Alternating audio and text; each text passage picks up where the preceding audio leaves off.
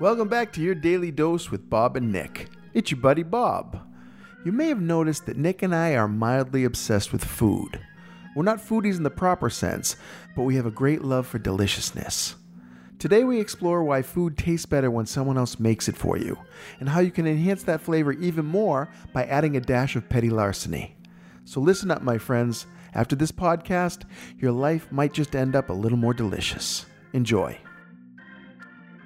So I don't know why this pizza place in California decided to open a location up in Daytona Beach, Florida. Wow. On International Speedway Boulevard, right by the track. I mean, this was before there was anything there. So this was 30 years ago now. But one of the pizzas, it was really good pizza. Really fresh bread, like they made their own dough, all this stuff. But one of the ones they had was a Mexican pizza. So instead of red sauce, they use refried beans, cheddar cheese, and then they would pile everything on top after it baked.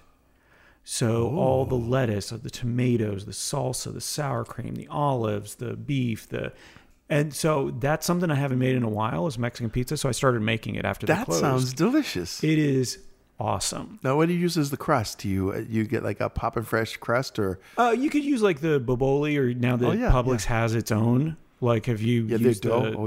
It's oh good. My gosh, it's I'd very use good that for everything if I could. Shout out to Publix. Shout out to Publix potentially being a sponsor of this podcast at some point. But yeah, that was my go-to move when I wanted to impress people, was making that dish. Yeah, it sounds good. And it sounds different. You know, it's got its own story, but it's got this traditional something feel to it that I want to have it in my mouth now. That's a good thing. We'll work on that. It's good to be able to have something that you can cook that you find delicious yourself. Yeah.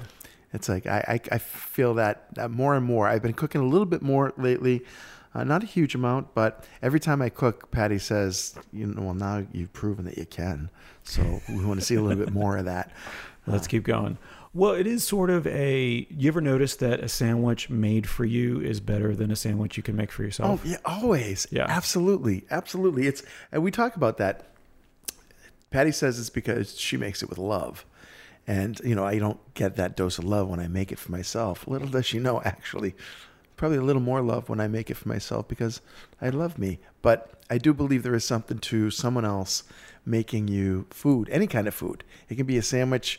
I also believe there's the old theory that a stolen watermelon tastes better than a store-bought watermelon. That if you're like a little kid stealing fruit out of your neighbor's yard, that it tastes better. The fruit tastes better. Okay. I don't know if it's true, but it makes me if somebody else makes a sandwich and you just run out of the store without paying for it, it's going to taste even better. Yeah. So on the scale of how things taste, there is... you maybe found it on the ground. Yeah. Oh, yeah. So that is not great. Not so good. You've made it for yourself. That's a step ahead. That's fine, right? Yeah. Somebody has made it for you. Better. Yeah. Or somebody has made it for you and then you steal it. Best. That's the way you go. Okay. So let me just one more. Somebody has made it for you. Yeah. You steal it. Okay. You jump in a car and steal that. Oh, man. Is the sandwich or whatever it is that you're eating even sweeter? I think it has to be. I think it's double the stealing. I feel like we should do a study on this. Yeah.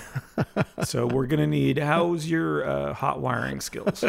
Not so good. We're going to have to work on that. We're going to have to find somebody. So if anybody listening has some good hot wiring skills. Or if you could just leave the keys under the car, that would be okay too. Just in the car. I don't want to go searching under the car while I have a sandwich in my hand. Put it in the ignition. We're going to come by to steal start it up. Get the air running because it's hot out. We need a delicious sandwich, people. If you could just do the getaway car outside of some of our favorite restaurants. Seems like a lot of work just to get a tasty sandwich. But it's the most delicious sandwich. You're right. Worth it. Hey, it's Nick. Thanks for listening. The plan was to release this episode on Election Day, so that you would have something a little lighthearted to escape with.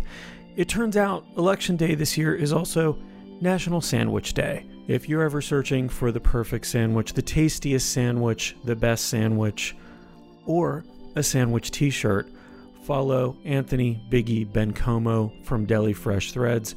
Thank you, Anthony, for letting us use your picture for today's cover. Standing there with that delightful, delicious chicken parmesan sandwich. I'm getting very hungry. Have a great day.